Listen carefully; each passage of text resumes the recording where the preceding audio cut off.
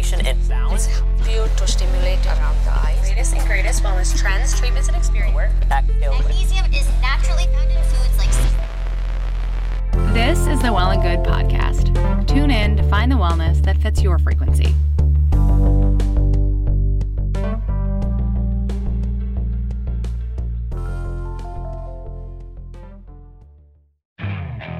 Okay, picture this. It's Friday afternoon when a thought hits you. I can spend another weekend doing the same old whatever, or I can hop into my all-new Hyundai Santa Fe and hit the road. With available H-Track all-wheel drive and 3-row seating, my whole family can head deep into the wild. Conquer the weekend in the all-new Hyundai Santa Fe. Visit HyundaiUSA.com or call 562-314-4603 for more details. Hyundai, there's joy in every journey. Okay, picture this. It's Friday afternoon when a thought hits you. I can spend another weekend doing the same old whatever, or I can hop into my all-new Hyundai Santa Fe and hit the road. With available H-Track all-wheel drive and 3-row seating, my whole family can head deep into the wild. Conquer the weekend in the all-new Hyundai Santa Fe. Visit HyundaiUSA.com or call 562-314-4603 for more details. Hyundai, there's joy in every journey. The desire to be healthy is nothing new, but wellness in its current form is almost an obsession, especially for the American woman. I'm Director of Podcast Taylor Camille, and today we're in conversation with someone who has firsthand experience with how the pursuit of wellness can take hold of our lives, and so she's written a book about it. Rina Raphael's Gospel of Wellness, Gyms, Gurus, Goop, and the False Promise of Self-Care is a book about American women's persistent search for a cure to all that ails them, and their journey to regain something that they believe they've lost. But as Rina will share, there's got to be a better way. We hope you enjoy our conversation. I'm Rina Raphael. I'm a wellness industry journalist and the author of the book, The Gospel of Wellness. And so when did you first really become interested in covering wellness, and what did that look like for you? Yeah, so I was a lifestyle and business reporter, and I usually used to report on things like fashion and food. And when I moved to LA in about 2015, I got really into wellness culture. Like, I was going to every boutique fitness gym. I tried out every trend. I was eating clean. I was buying all the kombucha. My pantry was filled with natural wine. You name it, I got it. And so over time, my pitches started to reflect my metamorphosis. So then at a certain point in 2017, Fast Company let me cover the industry full time. And I started a newsletter called Well To Do, where I basically interviewed and profiled almost every wellness brand, big and small. So everyone from Gwyneth Paltrow to biohacking guru Dave Asprey to even founders of, supplement brands or sleep gadgets. So it sort of happened over time. So I kind of got into this industry from both a personal perspective and a professional one. And it's a hard one, I feel like, to get out of. Once you're in it, you're kind of in it. Yeah, now that it's so big, definitely. And so can I ask you, just before we dive in, to kind of set the stage for what is the capital W wellness industry, what's behind it, kind of how long has it held us captive, all of the above? I think it's funny that one of the number one questions that I get is, what is wellness? What is it? I can't even figure it out. How do I define it? And I think that's both the strength and weakness of this industry. So wellness obviously is the pursuit of health, and that's usually nutrition, fitness, sleep management, mental health. It's whatever you individually need to feel better. There is no one prescribed path. On that end, it's really beautiful that you can individualize it. On the other hand, because it's such an ambiguous umbrella term, that means that this industry has been able to really push anything under that term. Literally anything can be wellness. I mean, that's the problem. Wellness can mean CBD toilet paper as much as it does meditation. And so what that means is that at a certain point, this industry got so big and it became harder for the average shopper to figure out what's real wellness, what'll actually make me feel better, what will help me actually attain these goals that I need, and what is just kind of basically snake oil or just trying to make a sale off of me. And granted, this isn't anything new. The real pillars of the wellness industry started back in the 60s, but we kind of saw a resurgence of this in the last 20 years. And so it's kind of gone from like good nutrition and boutique gyms to, detoxes and cleanses and crystal infused water bottles. And this is where I think the average person gets really confused by it all. Yeah, it is confusing. And even in your book, you gave such a great description, and then you're like, does that sound general and vague? And it's just like, it's such a great setup because it is general and vague. And I think even here at Well and Good, we often find it tricky in our reporting to just not be super biased, to like help our audience realize like you gotta figure out what works for you, whether it's on trend or not. And that can be very difficult because sometimes people just want to drink the Kool-Aid. Totally. And so finding that fine line is always difficult. Yeah. And I think that's a lot of this is actually figuring out, like you said, what works for you. And this is why I always tell people, just because something worked for an influencer or just because there's some cure-all marketing claim doesn't mean it'll work for you. It could have worked for that person. So there is a bunch of trial and error. And there's also just a lot of what I call, or what has been called, science washing, which is that you see some sort of marketing claim and it says like clinically tested, but like, what does that actually mean? It means it was tested. It doesn't necessarily mean it works. So there has been a kind of butchering of the term wellness and terms like self-care. And I think we've kind of gotten to a point now where you have a savvier consumer who's saying, wait, I'm not buying in on everything. What is this actual product? What is the science behind it? And, I tried out, XYZ trend and it didn't work. So I'm not going all in this time. Yeah, exactly. It just comes with learning, comes with trial by error for sure. Yeah, totally. And so I wondered, like, if we could think back, how you would really describe the version of wellness you practice when you were just getting out on the scene in LA many, many years ago. I think it was quite perfectionist and really infused with productivity and consumerism. I really felt like I needed all of these accessories and clothing and drinks and supplements to be healthier. And I don't necessarily know that it was always helping me. As I explain in the book, clean eating gave me disordered eating. Being obsessed with my Fitbit made me consumed with whether or not I took enough steps. And then I would punish myself if I didn't work out for a day. So, I don't want to completely criticize this industry because this industry has a lot of good, a lot of bad, and a whole lot in between. But the point of the book is to, first of all, explain why are we so attracted to wellness? What has happened in America? What has happened in our society that has made us gravitate towards this? And also the ways that wellness helps us. But in other ways, it might be also harming us.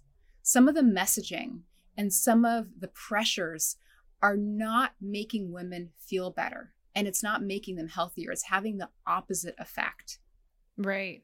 And I really love that about your book because you really show compassion, and you bring up this point in the book about gold unicorns. We tend to chase these gold unicorns. So I wondered if you could tell what this gold unicorn concept is, where did it come from, and why so many consumers are always chasing the next thing. And how can we stop? Can we stop? It's kind of Yeah, actually that term, chasing golden unicorns, was coined by exercise physiologist and nutritionist Bill Sukala. And basically what it means is that we're essentially a country, especially, that is kind of looking for easy remedies, the quick fixes. And that's partially because we're an overly optimistic nation.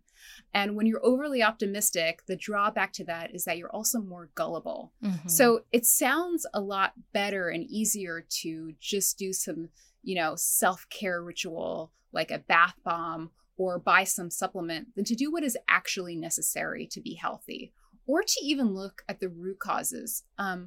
I have one chapter that really gets into this idea that I think is essential, which is that so many people gravitate towards the wellness industry versus the medical industry because they say, oh, my doctor isn't looking at the root issues. But then they do the same exact thing with wellness. They're just masking symptoms. The reason you are stressed is not because you don't prioritize bubble baths. Maybe you need to have a talk with your boss about not emailing you after 6 p.m. Yeah. Some skincare ritual is not going to manage the unequal distribution of housework. This is what makes me so upset. It's essentially silencing women instead of telling them to get loud and say, what is going on in this country? What can we do? How can we band together and look for communal structural solutions versus just saying we need to buy or do all the stuff to feel better?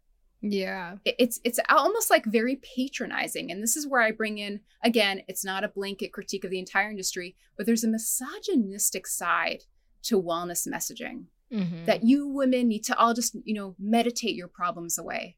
That's not true. I think women should get loud and really fight back and say, okay, what is the problem? Let me go figure it out. Yeah. Yeah, I have an entire chapter called Why is the Advice Always Yoga? Yeah. I'm not stressed because I don't have enough yoga in my life. That's not the reason why. And I think yoga is nice. And listen, hold on. I have to say, you say that this book is very compassionate, and that's because I'm writing this book also for myself. Listen, first of all, I live in ground zero for wellness. I'm in LA, but also I tried all these trends and I still buy kombucha. I still buy all of this stuff. So I have compassion for myself. The difference is that I don't drink the Kool-Aid on everything now. And I am much more cognizant of what actually needs to be done and what is the nice to have. Because a lot of these things are just the nice to haves. They're the extra amenities, but they're not what's actually going to make you feel better. Yeah, definitely. That's not just the sound of that first sip of Morning Joe. It's the sound of someone shopping for a car on Carvana from the comfort of home. That's a good blend. It's time to take it easy, like answering some easy questions to get pre-qualified for a car in minutes. Talk about starting the morning right. Just like customizing your terms so your car fits your budget. Visit Carvana.com or download the app to experience car shopping the way it should be. Convenient, comfortable. CarMax is putting peace of mind back in car shopping by putting you in the driver's seat to find a ride that's right for you. Because at CarMax, we believe you shouldn't just settle for a car. You should love your car. That's why every car we sell is CarMax certified quality, so you can be sure with upfront pricing that's the same for every customer. So don't settle. Find love at first drive and start shopping now at CarMax.com. CarMax, the way car buying should be. We can give people the proper information, but if they want to be entertained by or comforted by the elixir that will give them everlasting life, can we stop them? And what kind of is our responsibility as a larger wellness or even wellness curious community in setting the record straight? You give some great examples of organizations that are already doing it, like Wellspoken and Food Science Babe, and doctors that are flooding TikTok to kind of rid the false information. But yeah, what's kind of our responsibility there, and who's helping with the solutions? Right. So, this is kind of a complex issue because so much of this industry is basically based on hope. It's a lot of people buying something because they want to believe, like I said, sometimes in a quick fix, but also just in the promise of a future that's free of sickness, stress, aging, whatever it is. So it's really hard to convince someone out of something that's lacking scientific evidence because their belief in it is not based on science or logic. It's based on emotion. Yeah. I mean, think about it. Even when you press purchase on something, you think, oh, I'm taking action. I'm taking action towards my health. So there's a lot of emotion and a lot of hope riding on this stuff. So when you try to dispel something, it oftentimes is not going to work because that's not what you're dealing with there.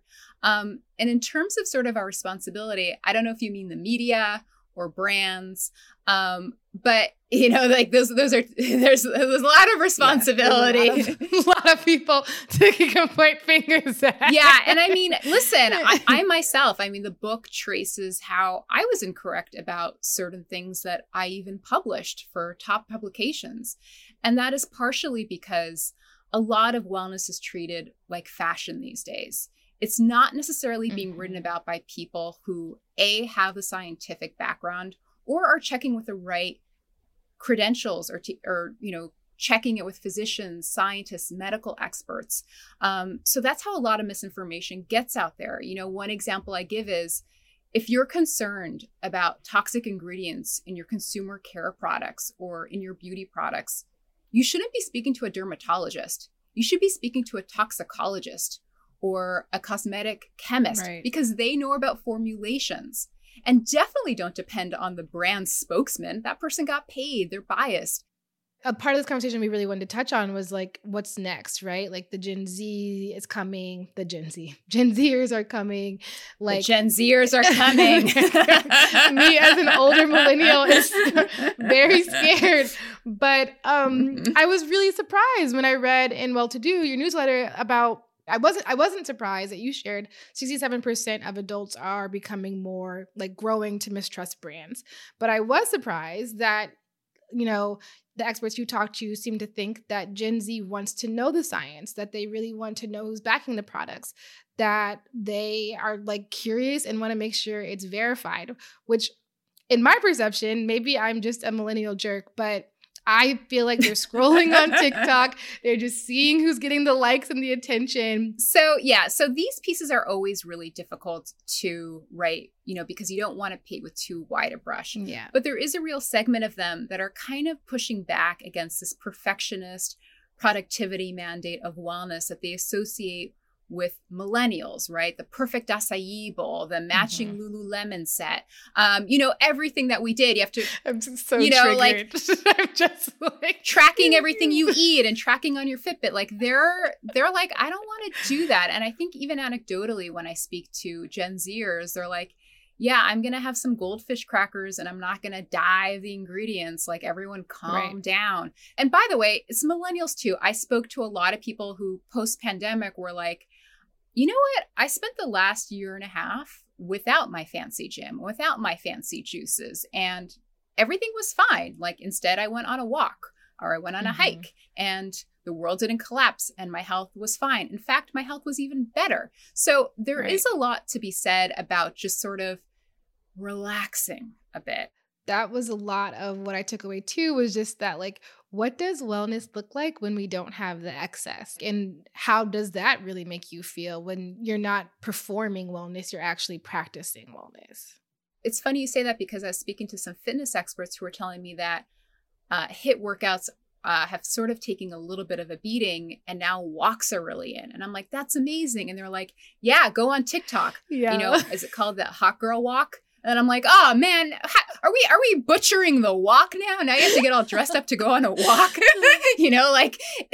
this is what it's like playing whack-a-mole, like one thing is good, then another thing is bad. And that's part of this industry. And I think we're always going to see that, part of this LA Times piece that I wrote about how Gen Z is kind of transforming wellness. I mentioned that activated charcoal is on the decline.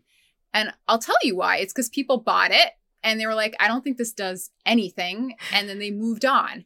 But then they put their hope in something else. And now it's like chlorophyll in my beauty products or sea moss. Like there's always going to be the next thing. And so you have to sort of take a step back and be like, do I want to buy into this? What is this based on? And do I really need it? Or is it just a shiny extra that's just kind of pulling me into the cult of self-improvement? There was like a analogy you used that I thought was really, really compelling, which was like the hourglass analogy you use. Right. So like one end is like the high end, and then the next is like you're just trying to get a park in your neighborhood, right? Like that's the extremes that we're at in America, where it's either super exclusive or you're at the YMCA. You really talk about wellness being at this lux right now, but how do we kind of stray away from that? Like where do you see it going, where it can be more encompassing of like how nuanced and how expansive wellness can really be? Yeah, that's a really good question. And it's a complicated answer because yes, I wish that there were more opportunities for the middle, right? As you said, it's an hourglass where it's just, the middle. There's not a lot of options for the middle. But those are complicated answers because, a lot of times when we talk about, let's say, groups or neighborhoods that don't have access to these things, there's a lot of simplistic answers that are given like, oh, we just need to give them access to fresh food. We just need to build a gym. And it doesn't think about the time involved. if you are working 2 to 3 jobs, you cannot, Right. cook or bake nutritious meals. You don't have the time for it. You don't have time to go to the gym. Or if you live in rural America, you don't necessarily have broadband access where you could get a Peloton or do streaming workouts. So these are really, really tough solutions that I would say are not just industry based. Like they're going to require government input, local, city, state. And I do put a lot of faith in, not just Gen Zers, but a whole bunch of groups who are saying it's kind of gotten out of hand this last decade. Look at a mind body survey recently that said that gym intimidation, that people are scared to go to the gym unless they're already thin and fit. I mean, that's what we've done. It's not just the looks. It's the way that we've made everything seem like you already have to be so healthy and so perfect to participate. That's its own type of exclusionary system. So there's more discussion about it. I hope that leads to improvements. Until then, I just hope that the average consumer is just becoming more of a critical thinker, Right. in terms of what they buy and what they do. Right. I think that really is the end goal. And you mentioned in the book, it's like, it's not that people don't have the capacity to critically think. It's that maybe they weren't trained to do it, or they need to remember how to do it. And also you're wafting through so much information. Totally. And that's why this book is not saying that the consumer or that women aren't smart or they're not critical thinkers. It's that they're kind of being taken advantage of sometimes. Right. I really put the burden on what brands are doing and also media. Yeah. And listen, I go to one of my favorite things is The Class, and I write about that. Yeah, and that's I'm right. sure That's what you wrote about. Yeah, and I'm sure well and good listeners are very familiar with Taryn Toomey's workout, but like I get a lot out of it. I get to go to a class, scream my head off, do some jumping jacks. That really works for me. But I wouldn't say it's going to work for everyone. But I don't want to make it seem like everything in this industry is a con. It's definitely not, because like that's something I love. But I definitely have friends who've gone there and been like, I don't know what this is. I can't do this. But I love it. It's fine. And you can have it. Yeah, totally. You kind of touched on this, but will we always be looking for ways to be well, to feel our best, most optimal selves? And what's driving that besides marketing and fear-mongering? Well, the pursuit of health and wellness is an age-old pursuit. And throughout the book, I think you notice that there's always kind of a flashback in history showing that our influencers, however innovative we want to claim they are actually just heir to a long, long legacy, clean eating, like fitness optimization. I mean, these are all old things. They're over a century old. Yeah. So I don't think we're ever going to get rid of this.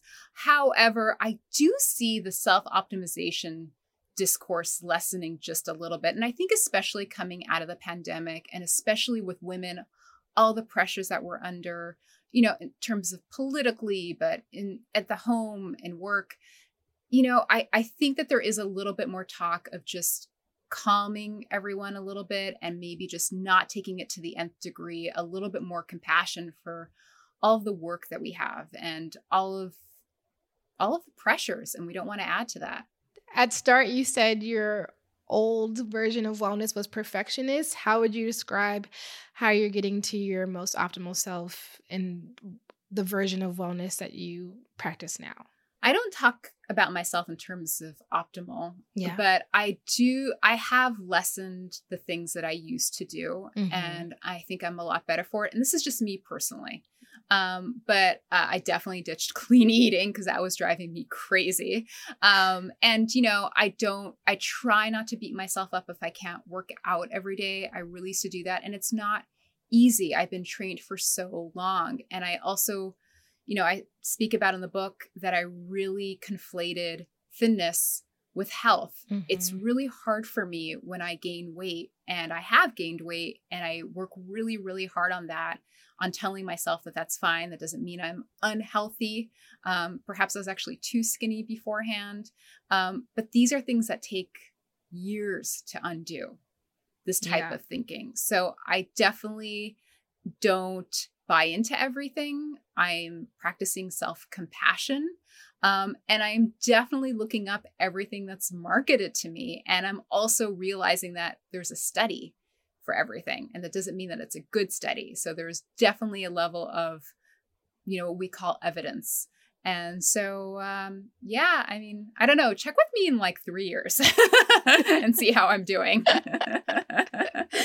Well, what word would you describe like the wellness you practice now? Relaxed. Relaxed. Yeah. That's a great word. That feels good. Yeah.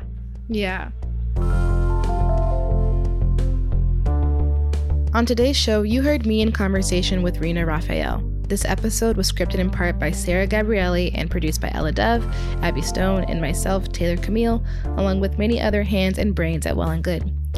Please don't forget to subscribe, rate, and share. Mixing and scoring also by Sarah Gabrielli with assistance from our sound engineer Joanna Samuel, and our theme music was created by Madeline Lakomsky and Matt DiDomenico. Our show art was designed by Jenna Gibson and Karina Masonette.